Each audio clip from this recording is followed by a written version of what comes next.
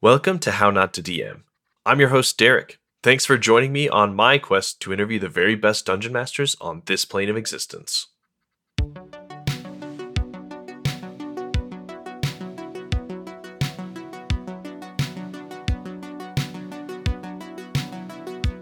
Before we get started, I need to shout out my patrons. Thank you for your support of the show. You help make this episode possible. If you'd like to support the show, want a shout out on my next episode, or want an inside scoop on my upcoming guests, consider joining. You can find the link in my episode notes, my link tree, or by heading to patreon.com/HN2DM. And remember that 10% of my ad and patron money goes to support local LGBTQ+ youth via Encircle. Check out my link tree for more information about Encircle and the awesome stuff that they do. And now, on to this episode's guest announcement. Dylan and Aram have been working together since last summer on their show Kill Every Monster, a creative hybrid of TTRPG discussion and actual play that dives deep into an entry from the monster manual each week with a new guest. They talk about what they like and dislike about the monster in question, how they might run it in a game, and then spend the second half of the show role-playing an encounter to show off their ideas. It's a great resource for any DM to pull from for their own game. Enjoy! I am fairly new to public awareness. I'm a physicist from Canada, and I mostly just used Twitter to yell about RPGs. And then I met up with Aram at Gen Con one year, and 6 millennia later, we started a show together. And now I get to complain about more things, but people listen to me complain, which is a wild difference from my day-to-day life. Are you the guy with all of the papers that are kind of blowing in the wind saying that the end is coming and no one's listening? Is that what it is? Isn't every scientist that person right now? Yeah. We all love this game. We all still play this game, but D&D is very bad at most of the things D&D is purported to do. Yeah, it's very different than what it was intended to be, right? I was actually talking to my wife about this yesterday. She loves listening to me talk about RPGs, as you can imagine. But it was kind of like, yeah, the whole CR system, it's kind of designed to just like do dungeon crawls, and that's the point, and like that's not the game people want to play nowadays anyway. It's all built to do dungeon crawls. It's busted. Most of the monsters I have basically referred to as just being bears. They have a claw bite attack. Otherwise, they're a bag of hit points. That is the entire monster manual in a nutshell.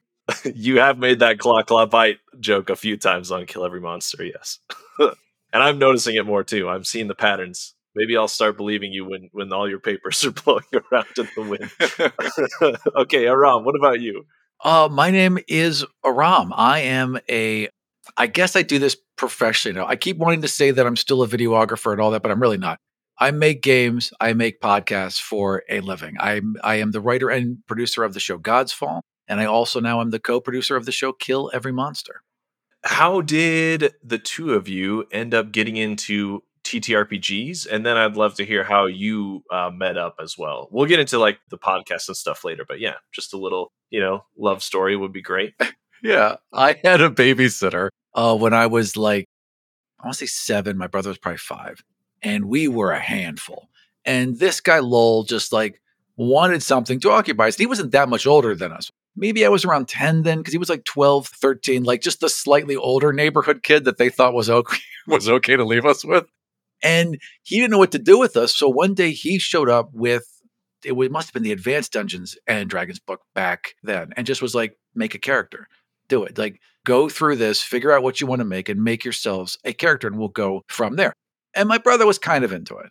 And I was obsessed from the very moment I could be like, wait a minute, I can be this person, I can do this, and then I can also do this. And because I was playing in television back then, and maybe Zork, and some very basic games. And all of a sudden, this guy was a computer who could do anything.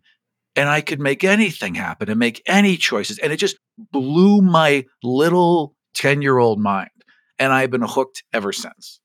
And Dylan, what about you? I was a fair bit later.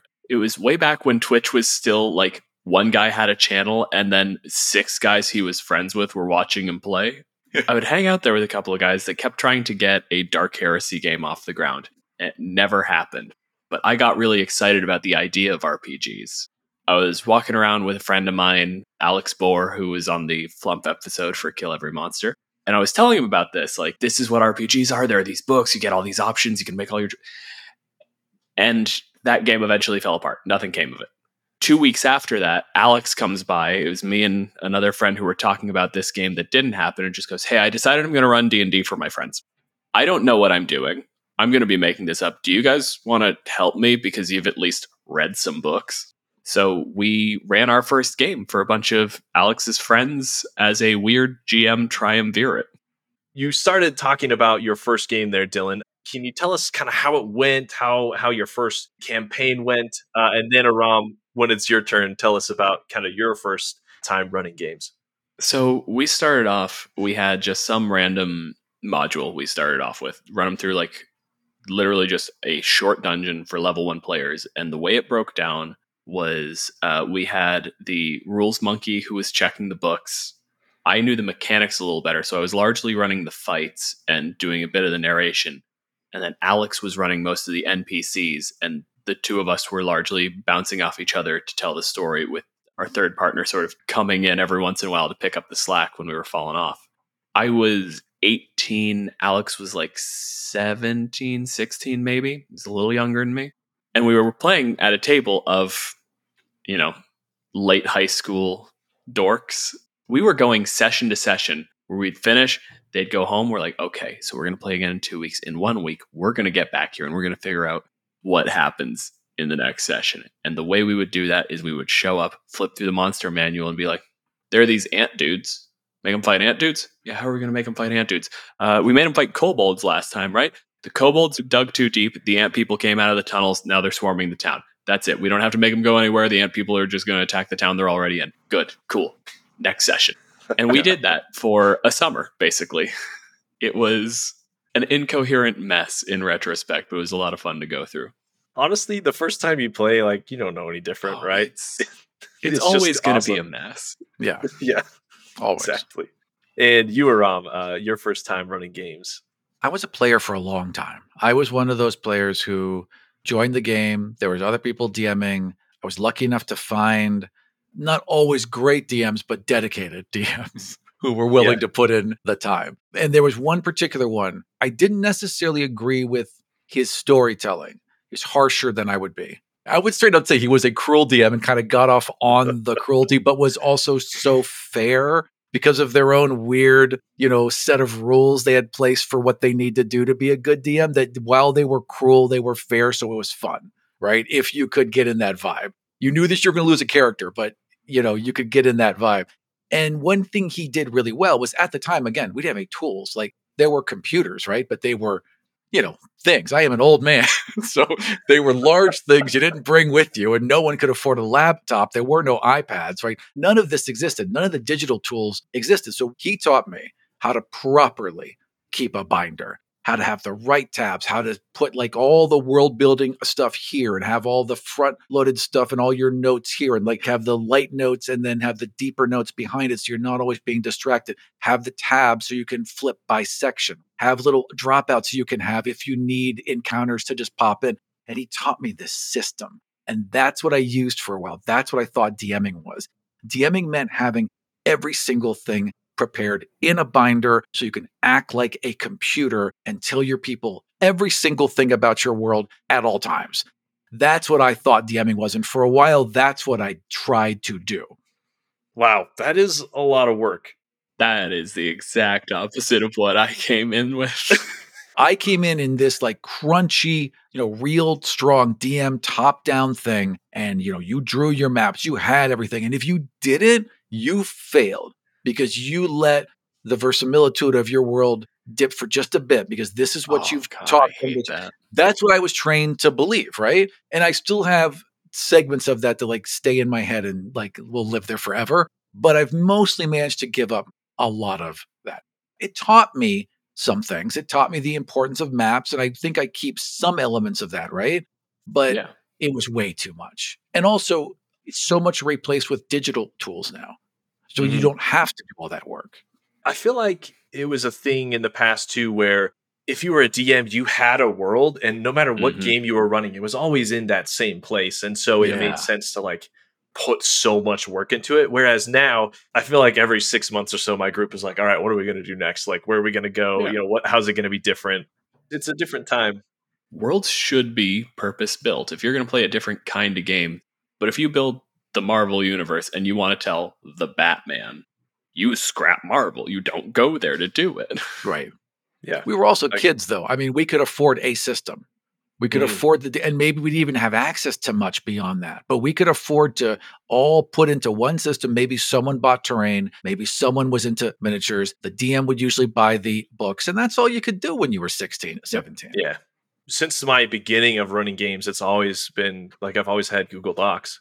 I've always had a way to Command F and look for whatever I need and like digital organization. So yeah, very different. I'm also really like, if I make a game and sell a game, I want to be able to get copies into people's hands via PDF who might not be able to afford, or may just like doesn't want to drop $20 on it because that's a bit of a struggle this week, right? I still want that game in their hands.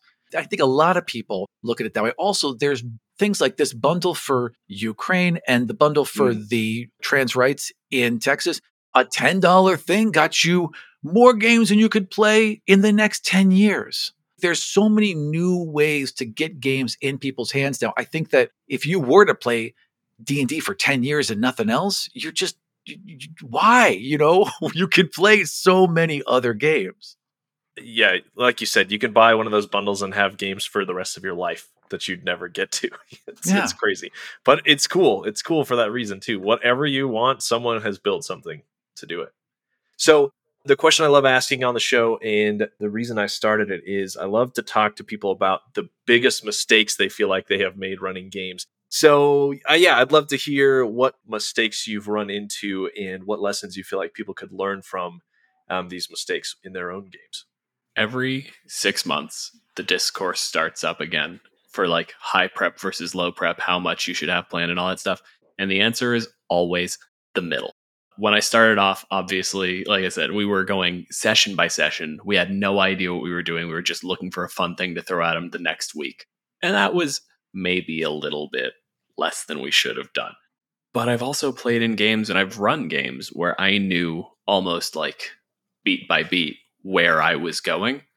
And those are less fun for me and absolutely less fun for my players. If you're going to play a game, have a start and an end. Not even like the grand final scene, but like if you have, I'm going to start you off as like, you're a mercenary company, you're going in to take care of this job, and that's going to kick things off. And that'll get you embroiled in a problem. And the problem is 20 sessions deep. This is the Lich who has decided he's going to unbind his soul from the phylactery and fully just reincarnate himself as a living man. That's his final goal. That's your start and your end. The middle of the game is the players getting in the way of that somehow, and now the Lich has to recalculate his plans, reconfigure the ritual. That you can plan session to session, but you always have something you're driving towards, and as long as you know where you have to end up, there will feel like a coherent planned trajectory the whole way down. That's a lie, but your players never need to know it. It also gives you something where just like sometimes stuff happens and you just now have a pile up of like, these aren't inconveniences to your plot. These are things to pull back in. Your player made a random choice and like, okay, well, we're going to use that later when this happens. The more structured you get, the less you can incorporate your players' decisions. What about you, Aram? The worst thing that I've ever done as a DM was the trap that most DMs fall on. Not most, but many DMs fall into this trap. This idea that the DM has to be right, that the DM has to have the knowledge, that the DM's final say is law, and that my own ego then got wound into that because if the DM is seen as smart, then I'm seen as smart. If the DM is right, then I am right. And when your ego gets wound into that, it's disastrous. It's disastrous for you. It's disastrous for the people at the table. It will never turn out well. And I had made that mistake more than once before. And it took a couple of things to finally step back and learn from that, mainly just getting mentally healthier, but also realizing that I do have an ego. And when I run a show now, I don't run that show alone because I have an ego. And so I find a partner that I trust, that I am willing to be vulnerable, and that is very comfortable telling me, no, Aram, up, you're wrong. Just Rom, you can't back- swear on this show, you It's all right, we can incompetent cut that out. boob. Don't worry. I'm sorry. Don't worry. I'm sorry. That's the reason we edit things. I'm going to rephrase. I need someone to basically tell me, you cannot do that, Aram. You are pushing boundaries. You are not seeing things, or just you're being ridiculous. Just get back down to earth. And I have someone that I can trust, and therefore I feel a lot safer in this show because Dylan has as much power and responsibility as I do, and also because Dylan will just shut me down, and that works better for me. Yeah. For everyone who thinks I'm being unnecessarily mean to Aram, this is an important part of the relationship. Yeah. I need to keep him in check. Absolutely. You 100%. And I hugely appreciate that. And that is a great deal of emotional burden. And I do appreciate it. And it does help the show be better. I don't think I would run a show alone ever again. And I'll take that a step further because, as I mentioned, I started off running games as 3 people running a game for a table of like 7. And now we run this show where I run effectively adventures for a single person, and I have Aram. Don't run games alone. Don't. Being the DM, you can do it. It's fun sometimes. And there are times where you feel like, no, I have a thing. I know exactly what I'm trying to do. And it can be fun to just drive that. Playing off of more people is always more interesting. And it lightens the mental load so much. It's fantastic. Totally agreed. Get yourself a code DM. Yep. My buddy and he and I often take turns running games. So we'll run one and then we'll run another, like every 6 months or so. And I feel like we have that kind of relationship where we'll bounce ideas off of each other. I try to be cryptic, like not reveal everything I'm planning. Sure. But yeah, definitely having someone you trust to ask like, what about this? What about that is a really big part. And I love it because no one has given that advice yet. So that's unique and different advice than anyone has given yet. We'll do her one step further. The show Fun City Ventures is phenomenal. It's a Shadowrun podcast, bunch of really, really clever people, really wonderfully done show. And there are 2 DMs. And it is specifically a thing that I've been trying to get a chance to do for like a year and a half, where one DM is running the world and one is running the antagonist. Yeah. If Taylor starts talking, that character is a prick, and they're going to try to kill the party. And if Mike is talking, it is usually facts. It is just neutral and true. And that is so much fun as like a play style and a way to bounce off of each other, to be able to just go like, talk ahead of the game. This is the villain's motivation. This is what they're trying to accomplish. So when the players run into them, go, just kill them. Do whatever you have to. And we do a version of that. In Kill Every Monster, just to use an analogy, but if the DM is king, I'm court jester. So it is a co-DM thing, but Dylan's the DM. And I'm playing NPCs and then adding in color for the world as we're going on. And it's a great balance because when I'm being ridiculous and vamping, Dylan's got time to check notes and make sure numbers are right and what the next scene's going to be. And it's a good balance. Make sure that feat that Aram just told me he was using actually exists. Right. Make sure that I'm not lying. Every 3rd episode, he lies to me. I was protecting a horse that was loved and had a name. Yeah, and it didn't work, and I got to kill that horse anyway. When is this first episode of season 2 coming out? I know the Quaddle is out on some platforms, but it's going to be 16th, May 16th. This will be coming out 3rd week in June. Okay, so it'll be out by this time. Cool. Yeah, see, we can reference anything that happened in that I'm episode incredibly excited for that episode. Oh, it was very well done. Love all of our episodes equally. I love all of our guests equally. They are Liar. all of my That's children. not true either. This is absolutely true. The Coatl episode is special. It's special because it's the first time we have taken a cultural monster completely adopted and brought into D&D, then largely ignored, which is, I think, the worst. I mean, there's a lot of racism in some of the things D&D has done, but I think this bites just a little bit more. They just completely ignored it. It's been so just nothing has been done with it until even recently. In the case of the Deva, it is at its root Hindu and a bunch of other mythologies, but in that general region. They took it from some new age nonsense from New Age 70s stuff. Yeah. It was like the 1880s or something. And D&D took someone else's racism and perpetuated that. Yeah. The Coatl was the one where D&D was like, no. Let's take this Mesoamerican myth and just put it there. It would just ignore it then. Yeah. After that. Yeah. To be honest, I've never heard anybody ever use it before. No one ever has. No. Yep. There is one in Tomb of Annihilation. Yep. That was it. Okay. You do not have to interact with it at all. And Right. it's a very good chance that you won't. A very optional one in Cuba. So what we did is we had the normal episode, but then we also went to a Mesoamerican. a classical Maya archaeologist Yes. who then helped walk us through the cultural ties. Who were the people who venerate the Coatl? What did the Coatl mean to them? Where did these stories come from? And that was a nice little drop in we did in the middle that felt like we were truly giving this creature back some of the honor it rightfully deserves. As far as your favorite memories from games that you've run or played in, what are some of the really fun and good moments that have happened on the flip side of the bad things that you've experienced and done? I have one that sticks out so much. So the same DM, right? The jerk DM, right? That everything's got to be just right. We're in a cave and we've been digging down deep, and we were supposed to go into this mine and help clear it out for these dwarves so they could take it back over and then leave and get our gold. It's a real simple, low-level mission, right? But there's a side chamber, and I just can't not go down. So I take us down. It's this whole extra thing, and we find what seems to be a large white pearl, right? A couple feet across. It feels dense, and it's pulsing. And whenever it pulses cold.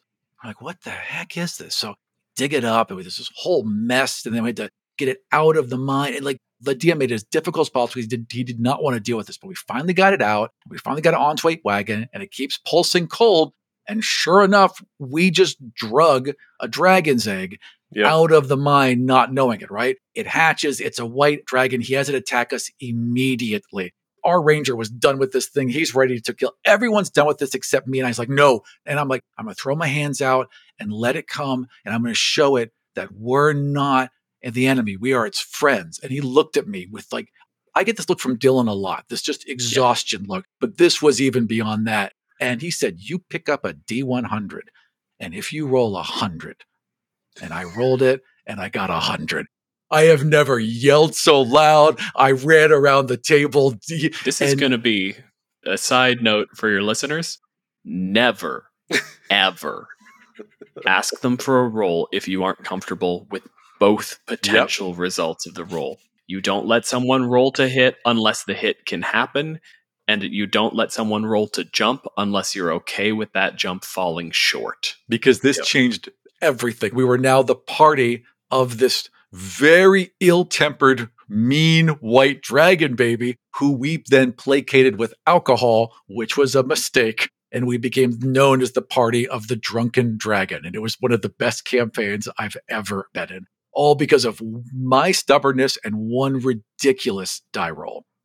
I'm sure he loved that. He grew to accept it, I think, is the best I could say from that. Yeah. You're right, Dylan, though. I've fallen into that trap a few times, and now I know, if you don't want them to succeed, then just don't have them roll, because what's the point of them rolling and getting the 20 or whatever, and you saying, oh, but no. And you can tell them outright, listen, the thing you're trying to do sounds cool. It's awesome. I get what you're going for, but I have a bunch of things set up that I'm worried about, having to plan around this now. I would rather not deal with it. And you can give them the options of if you're still highly attached to this, we can give it the roll and I'll work with whatever the results are. But I'm just telling you right now that it means that I'm going to have to reformulate if we move forward. What do you want to do? Just work with the table. And so long as you have a good relationship with your players, they're going to be fine with it, right? And now a word from How Not to DM's sponsors. Let's start off with Gemmed Firefly. Need a fresh look for the new year? Head on over to gemmedfirefly.com for the newest tees, mugs, and home goods styled with D&D gamer humor and aesthetics. As always, Gemmed Firefly makes every shirt to order, bringing you all of the softest and most comfortable shirts that thousands have come to love. Listeners of the show get a discount when you use the code DRAGON at checkout. Find your new favorite shirt at gemmedfirefly.com now. And sister businesses podcasteditors.online and videoeditors.online. Are you a podcaster or video content creator who loves making awesome content but wishes you spent less time editing and more time doing the things you love? Check out podcasteditors.online or videoeditors.online to see their awesome rates and editing offerings. Buy a few hours a la carte or purchase bulk hours for larger projects. Let them tackle the boring stuff so you can get back to making more awesome content. Check out the links in the episode notes for both podcasters and video creators. And now, let's return to the show, starting up with a brand new minigame for Season 2.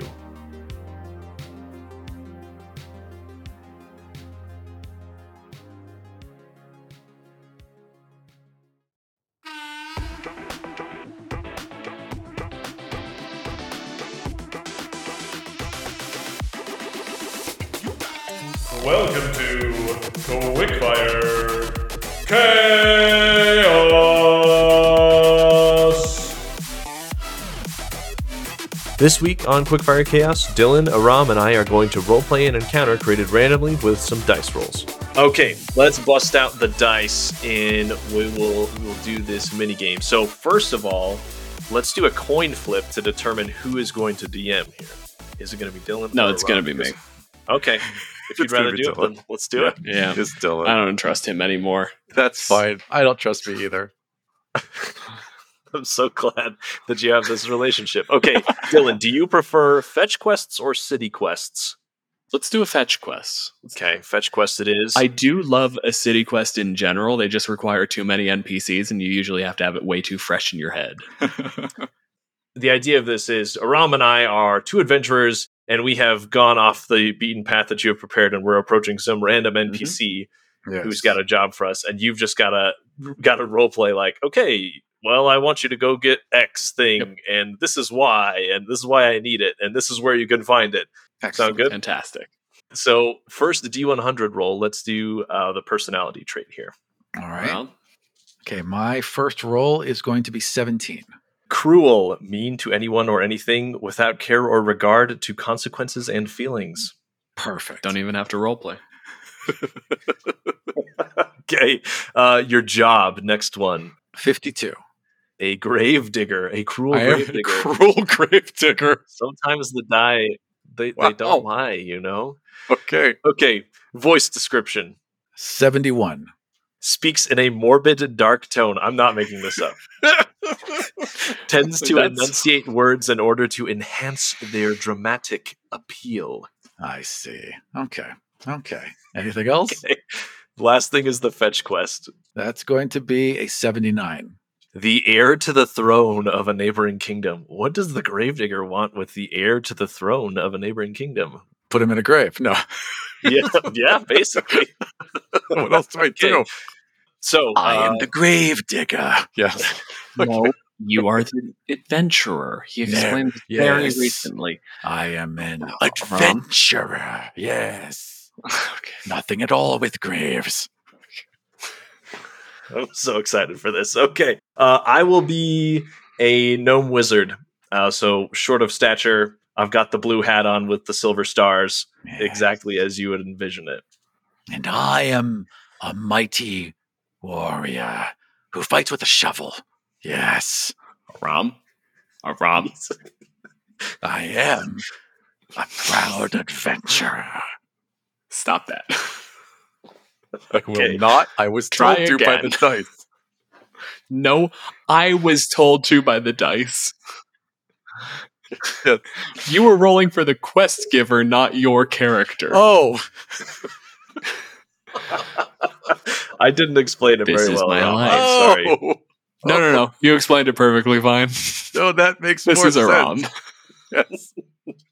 Yeah, so I'll be the gnome wizard. You could be whatever you want, Aram, but I will also Dylan be is a the grave digger. digger. No. I mean, maybe you're his assistant that he sends me on the quest with, right? Maybe you're his muscle, and he just is like, Oh also, my you're going God. to take him along. No, I'm a goblin. Okay. I'm You'll be a goblin? Yeah. Okay. A gnome That's what and a I want. goblin. Yeah, I want to steal Perfect. things. I want whatever they got, and I want it. Oh no, wait, no. He's really, really handsome, and I want to marry him. right? That's what I want. Though an heir is really handsome, and I'd really like to marry him. You could, yeah. You could. Okay.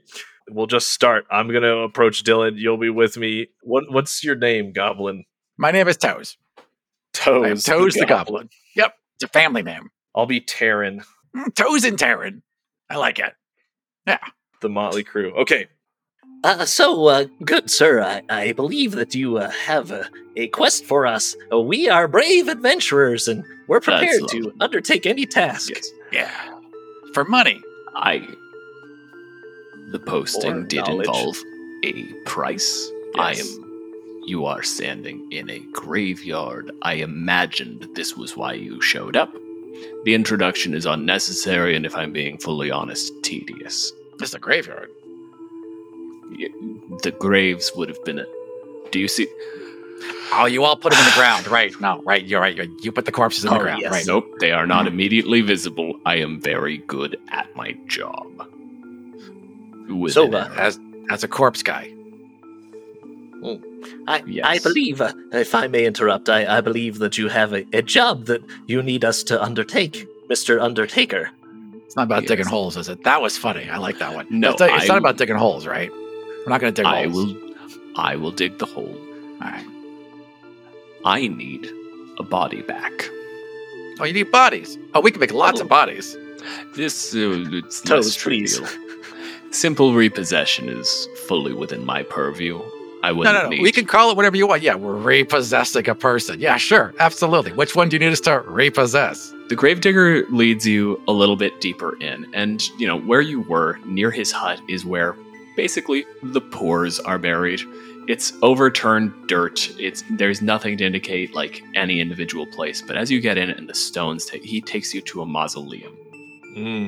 Oh. He takes you to the mausoleum for the royal family, and he knocks on a sort of a slab of marble. It's already engraved. The dates are not there. It is the impending grave for the present king. Now, the king, as you well know, is set to marry the queen of a neighboring kingdom. Also This- alive. Also alive, and the only heir, due to the unfortunate and unforeseen disappearance of the elder son. You know, I the didn't way you like say way that. You said disappearance. Yeah, it kind of like the way you say unforeseen makes it feel really Oh, seen. it was incredibly foreseen, and in fact was less of a disappearance, more of murder. And the corpse was held here. Now, I need that corpse back. It is, to the best of my knowledge, en route back to someone, a cleric, someone who can bring them back. And if this boy walks again, he will inherit the throne, and this marriage will be pointless. I see. I see. I need that corpse back. And I need it back as a corpse. Or at the very least, you need it to be ashes. Sufficient. I gotcha. If it were ashes, how would we be able to prove to you that it is the right ashes? That's a good question. Oh, the body was buried with all of its royal accoutrement. The signet ring should still be with the body. If you can bring me the ring, all of the jewelry was buried with them. We couldn't have that getting out to pawnbrokers, people who would recognize it. You try to trace everything back. Oh, yeah, who would do that? Yes. Lots of problems. Lots Well, of Toes, problems. it appears like we have a job to do. We do. Just out of curiosity, the general value of all the stuff inside, just so we know what we're looking for. But what would you say the general value of all that was inside his tomb? We'll put it this way. It could amass you a small fortune, and if anyone recognized what you were selling and was willing to give you full price for it, Oh. then it would be realized that you were in possession of the corpse of a disappeared princeling, and your death would follow swiftly after, either as revenge from their kingdom or in an effort to keep you silent from ours. Okay, so special buyers. Understood. All right, thanks, pal. Where are we going? He does have a point, yes. But yes, do you have any leads on where this body may be taken? You mentioned a cleric. He reaches back. He's had a little lantern sort of at his side as he's been walking through, and he pulls it out. This has 10 charges. Oh. It will track restless souls. Say, one generated through murder. No one knows who performed it. It would be ridiculous to ask. I happen to know of a restless soul that very recently left from here. This should give you enough of a trail. Once lit, it will stay active for 6 hours. That should let you get a few days worth of tracking, and if you don't have any clues by then, you're useless to me. Oh, well. Based on when I think they left, you should have a week. Yeah, well, take us to where the body was. He taps on the recently resealed grave again. You may remember the beginning of this conversation where I told you where the body was and that it was in the place that I'm standing immediately adjacent to. You pointed out that it was going to be the place where the body goes, and it's not, and the number's not there yet, so I had assumed that maybe they prepped it, maybe the body hadn't maybe it was like in a morgue house being drained of fluids or whatever weird thing you humans do. But no, it was been here. Dead for a year. It was left in the prepared grave for our king. Well, then light that baby up. Let's get him. Yes, I believe the Toes and You seem qualified to handle this, gnome. Just take your goblin. Excuse me, I am my own goblin.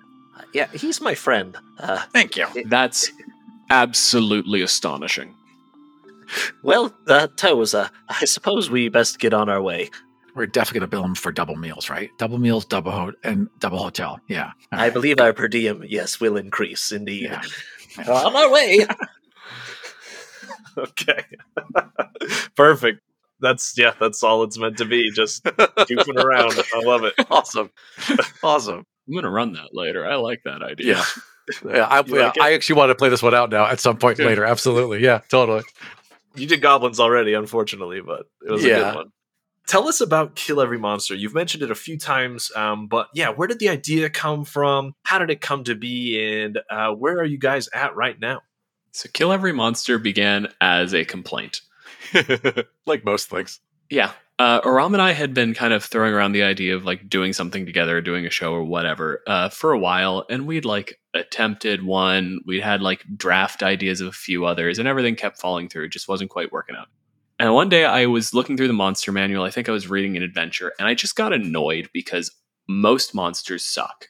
I think that's a fairly easy thing to say.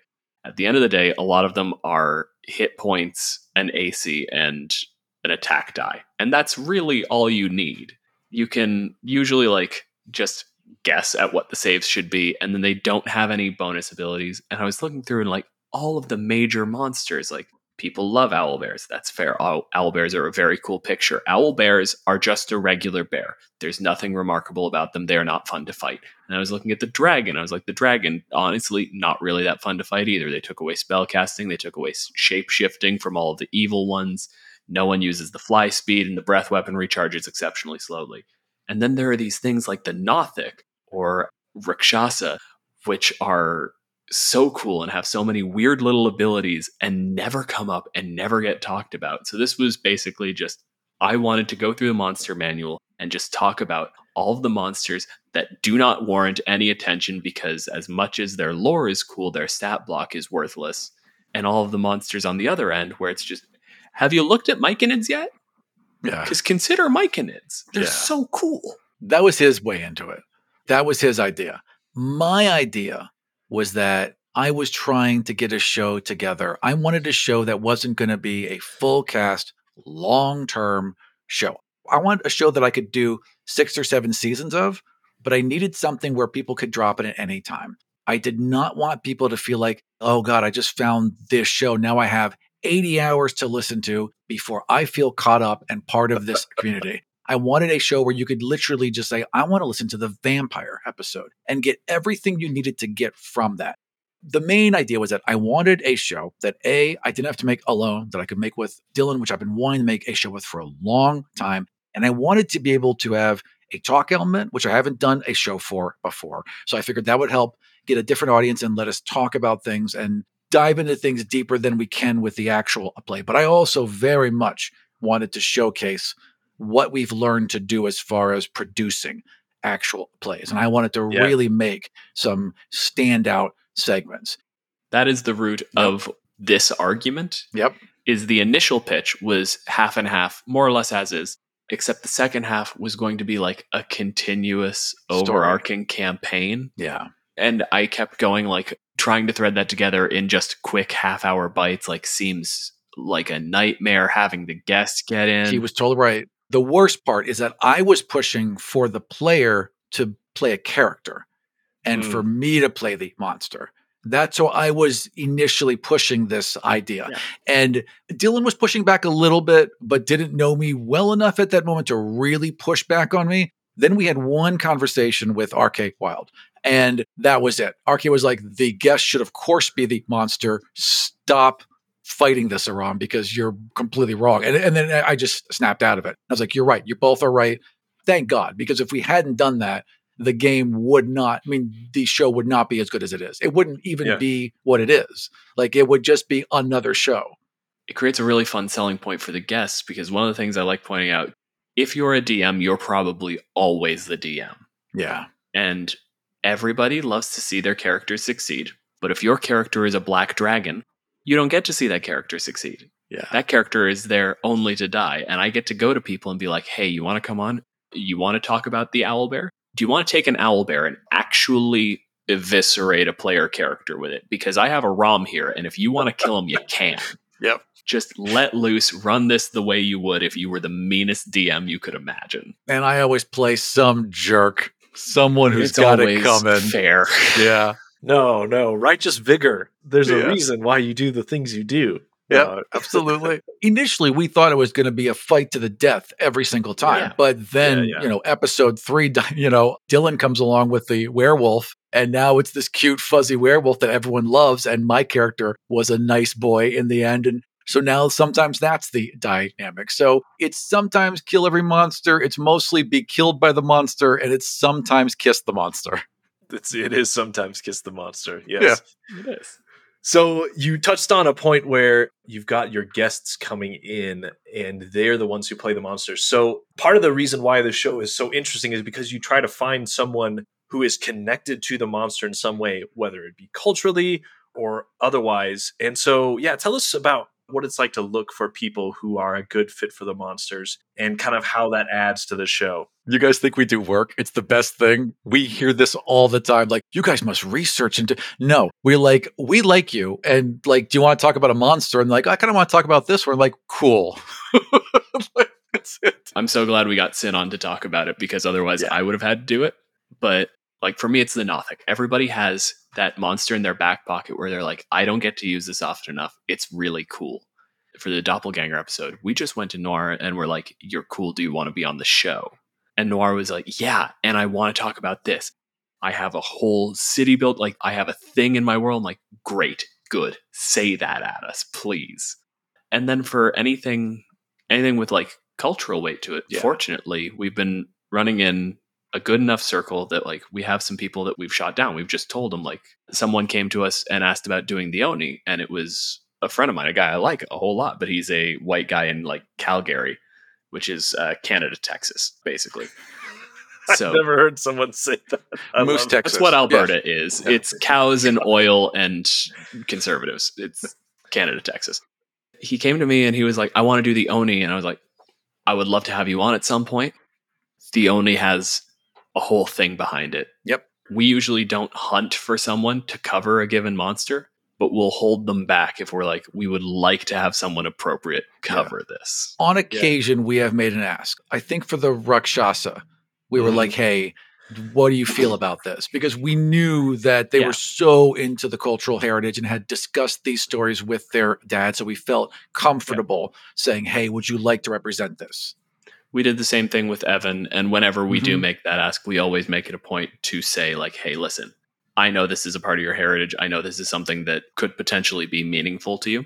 So if you want to take that on, we would love to have you talk about that. If that's too big of an ask, if that feels like emotional labor you're not signing up for, that's cool. Pick any other monster. We just thought this might be a fit for you. And if you want to do it, we'd be happy to. And everyone has been really great and has been like, Yeah. I'm going to take that on. And the stories are so much better because there's a personal connection, whether through story or just shared knowledge of their own history or of the tales that their people told. I mean, it just makes for a better story. Yeah.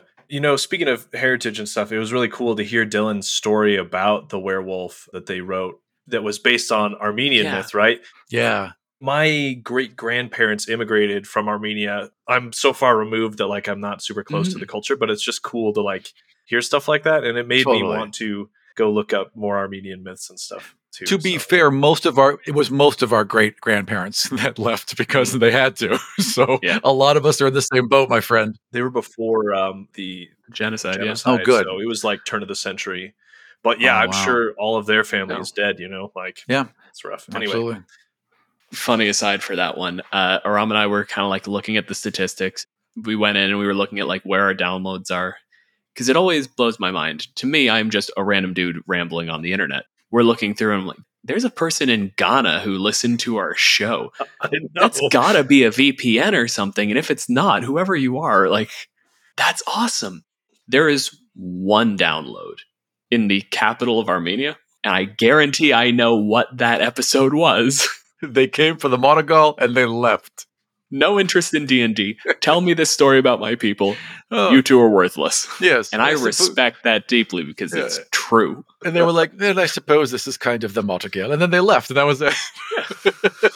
That's awesome. So the thing I love about the show, so my friend Josh Lorimer, I guess our friend, because you know him as well, Raman. He's also my friend. Yeah. You've known him a lot longer than me.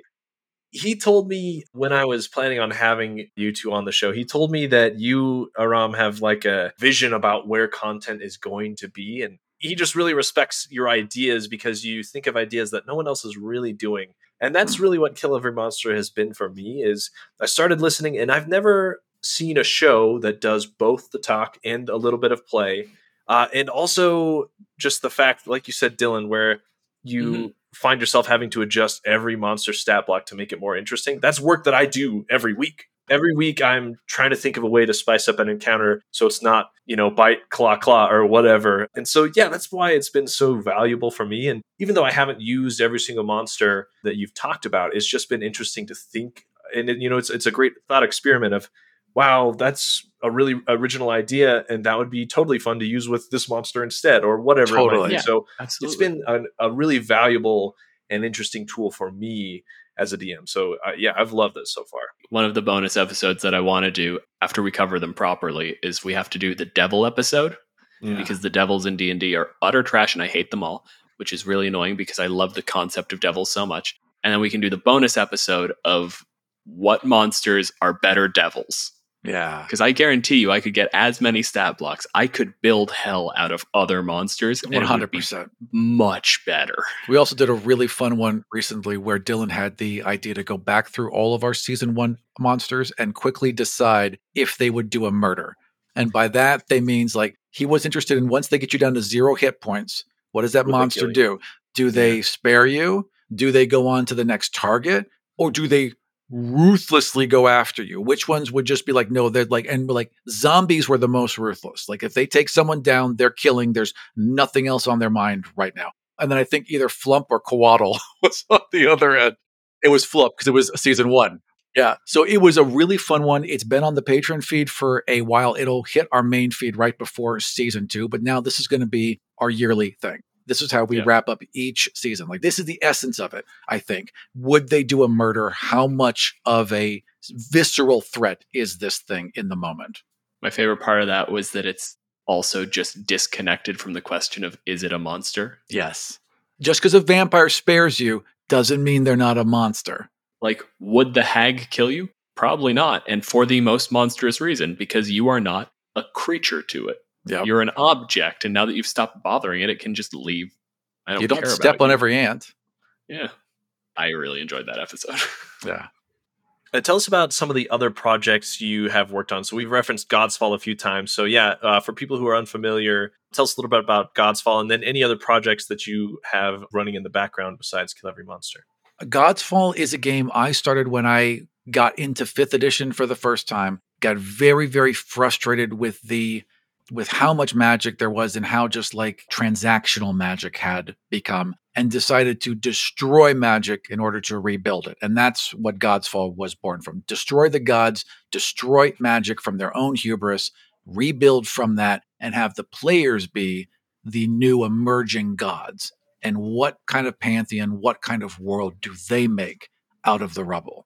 As far as other things I'm working on, I'm currently working on a short-run Star Trek series called Star Trek Rio Grande that is going to focus on just after the warp speed ban kicked in. It was a short period of time when they realized that their warp engines were damaging the fabric of space, and they had to kick in a warp speed ban. They kind of hand-wove that by the time they got to Voyager, but there was a couple years where there was this speed limit, and the Federation had to adjust to how it was going to cover the same amount of spaces and planets and how it was going to do its job. So it starts putting young cadet crews into things like the Rio Grande, basically these small crafts that can cover smaller areas but be available. It gave me a way to tell a story where it's a young crew, but they're fully in charge of their own vessel. And I think that that's really important with a Star Trek story.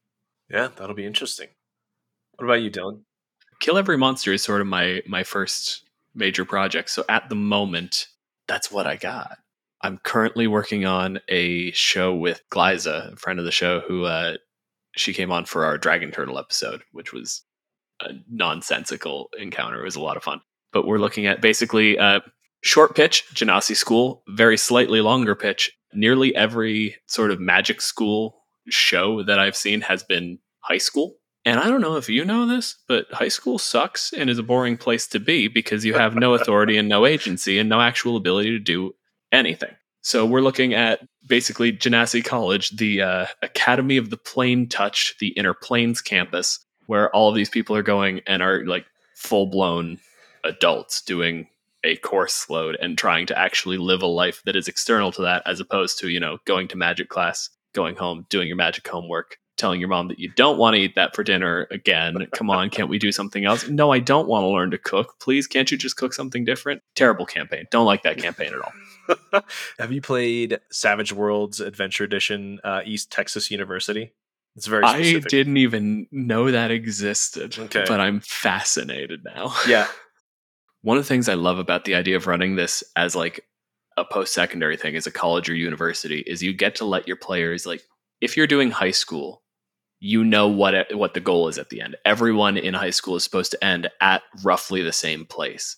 If you're running a university campaign, you get to turn to each of your players and go, what's your degree in? And it can be 5 wildly different things. And then you can turn to each of them and go like, okay, you don't have to have these fully fleshed out, but I would like you to give me what are for this semester your 4 courses and the names of the professors for each of them.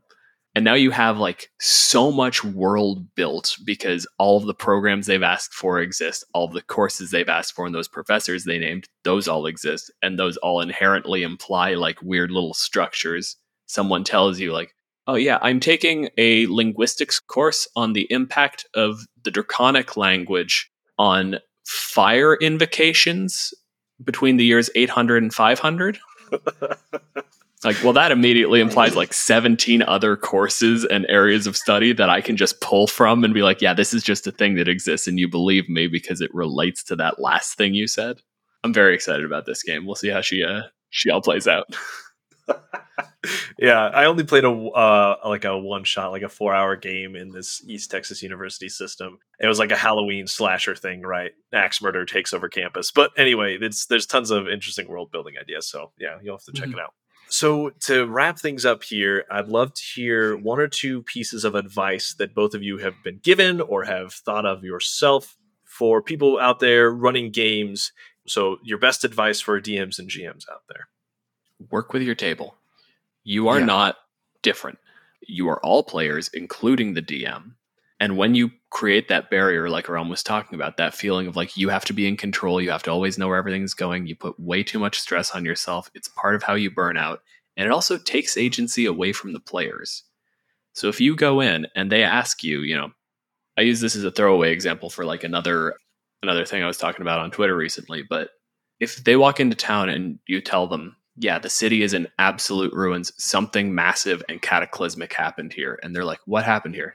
Honestly, I needed the city to be in ruins for this to happen. What do you think is interesting? What do you pick up? What are the hints you notice that start to indicate to you what might have happened?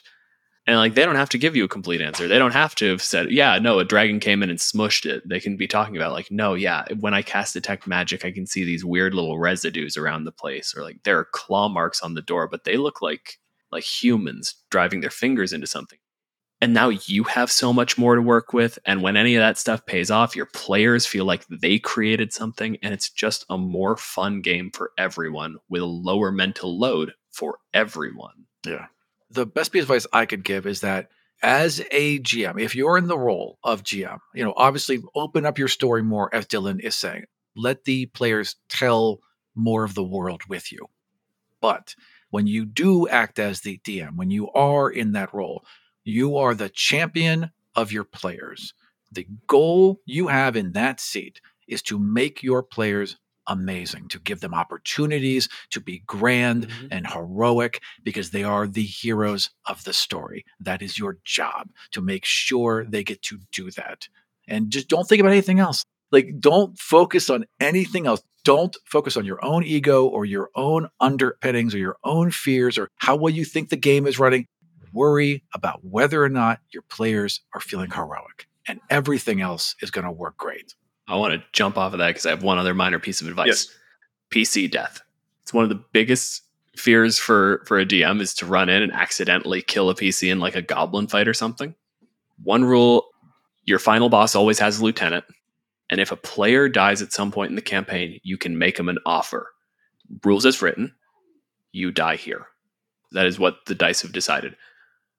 Or you get up and I own you now.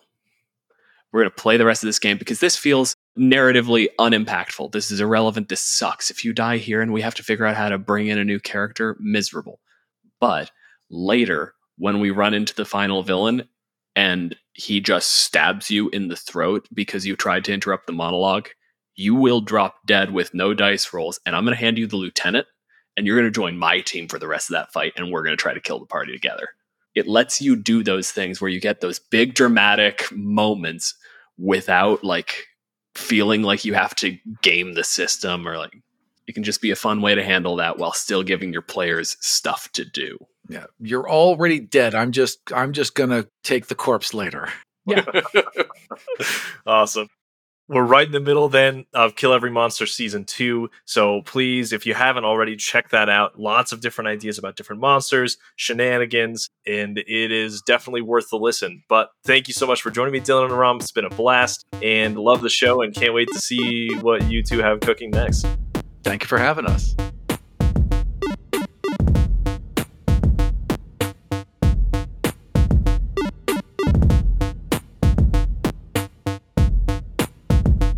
Thank you for listening to How Not to DM. Now it's time for a sneak peek into next week's guest, game designer and puzzle and trap master Scald of Shenanigans. First of all, I love puzzles that have more than one answer to them. Make room for your players to get creative, even if they don't solve it the way you expected or the way that they're supposed to. If it's close enough to solving it and they were creative, absolutely. So I like things that give you more options when you work with them. And again, I think it comes down to reading the room, reading your players. And so I think that traps and puzzles are trickier because you have to have the right setting and you have to be aware of not straying into that, okay, now this is just becoming a roadblock and it's becoming boring. To hear more tips and tricks about how Scald got into TTRPGs and the game design space, tune in next week. Remember to check out my Patreon if you haven't already for even more sneak peeks. Next time you get the chance, share this episode with your friends and family around your game table. Another great way to help me boost the show is by leaving a review on Apple Podcasts or rating the show on Spotify. I appreciate all of you for helping the show grow. Thank you to the team at T4C Studios for helping edit and produce this episode. My intro and outro music is by Daniel Zombo. The Quickfire Chaos music is by Exacat, and the Quickfire Chaos mood music is by Arcane Anthems. Check out the episode notes for more of their great work. And, as always, until next time, roll some nat 20s for me.